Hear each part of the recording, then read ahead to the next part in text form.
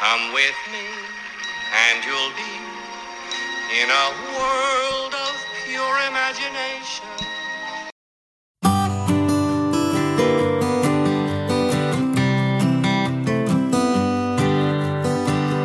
Good morning, good afternoon, or good evening, depending on when and where you're tuning in from. Thank you for listening to episode 8 of the Blue Collar Executive Podcast. I am your host, Louis Talby Jr.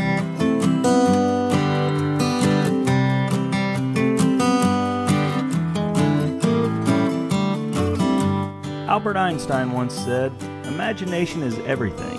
It is the preview to life's coming attractions." I want to delve into that a little more today. You may say I'm a dreamer, but I bet I'm not the only one.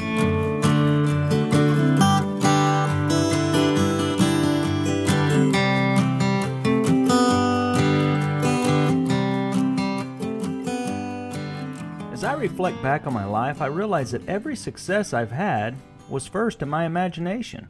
The first big milestone I remember was turning 16 and getting my driver's license. I couldn't wait to get behind the steering wheel and throttle that car down the road. But for years leading up to that, I had already driven millions of miles, either on my knees pushing Hot Wheel cars around the house or gazing out the window and envisioning I had control of that vehicle as it went down the road. Every job I've ever had, I envisioned myself working there before I even applied. I believe in love at first sight because from the first moment I laid eyes on my beautiful wife, I was having dreams of marrying her for a year before we even had our first date. Everything in our lives begins in our imaginations, dreams, and visions. Unfortunately, too often, we fail to recognize them, or we just ignore them.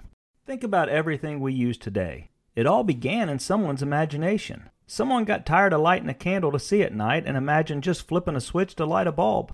Someone got saddle sore from riding a horse too much and imagined sitting in a seat behind the steering wheel while a motor propelled them down the road. Someone decided it took too long to travel a far distance, looked up in the air, and imagined flying through those clouds. I could go on and on about everything we have, but if you really think about it, everything we use today began in someone's imagination. Thankfully, everyone that had these dreams had the determination to see them through and didn't allow anyone to discourage them. Think about how crazy it probably sounded to friends and family when Thomas Edison told them that he was imagining being able to pick up a telephone and talk to someone on the other side of the world. Well, it wasn't crazy to Tom because he could see it clearly in his visions. See, reality is perception. What we know to be true in our minds is reality to us. But to others who don't have that same vision, it's not reality. And in fact, it may even seem crazy to them. Thankfully, there are people that believe in their visions and pursue them without allowing anyone to deflate them. Let me ask you a question and really think about this. Was the world flat before we knew it was round? It was to everyone except Christopher Columbus. Think about when he told friends and family about his vision. I bet he was the joke of the town. People probably saw him walking down the street and yelled, "Hey, here comes old Crazy Chrissy." But he believed in his imagination, and he followed through with it. And now, we all believe what only he had in his imagination. God gave him that vision just like he gives us every thought we have in our imagination. We are all given visions. The difference is who acts on them. Remember when God came to Abraham in a vision, and he told him that he was going to be the father of many nations? Remember when Abraham told his wife Sarah, and she laughed? I mean, they were 99 years old and had no children, so Sarah's reaction was understandable. But Abraham didn't laugh, and he claimed his vision. And Sarah wasn't laughing either when she became pregnant. It doesn't matter how old we are, because our imagination never ages. If you're waking up in the morning, God is not done with you, so never think your ability to catch your dreams is impossible. If you can imagine it, you can achieve it. Now notice I say catch your dreams. That's very important. I'm a dreamer, always have been. I struggled in high school because my mind was always somewhere else. I've been criticized by friends and family for years for what they felt were crazy ideas. And if I'm being honest, they sometimes are far-fetched, and I could spend my entire life chasing them. The key is you can't give up. You have to keep the determination to catch them. I have seen dreams die, and I've personally experienced it because some small-minded person killed it before it was caught. We were actually made to use our imaginations. We were not just given everything. God doesn't make tables and chairs. He gives us trees and puts the rest in our imagination. Beans and cornbread don't grow on trees. I wish it did sometimes. But no, God gives us bean seeds and grains.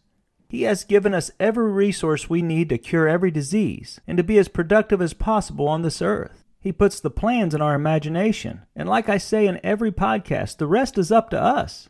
We can choose to do nothing, or we can choose to go out and chase our dreams and make a mark in this world. To quote Albert Einstein again, he said, "Imagination is more important than knowledge, for knowledge is limited to all we now know and understand, while imagination embraces the entire world and all there ever will be to know and understand." That sounds a lot like the verse in the Bible that says faith is the substance of things hoped for and the belief in things unseen. I strongly believe the greatest things we have are things we can't physically see, such as love, emotions, and imagination. What old Albert was saying is that education and experience can actually be an obstacle for catching our dreams, because the ways we are taught to do things is always based on the way it's been done in the past.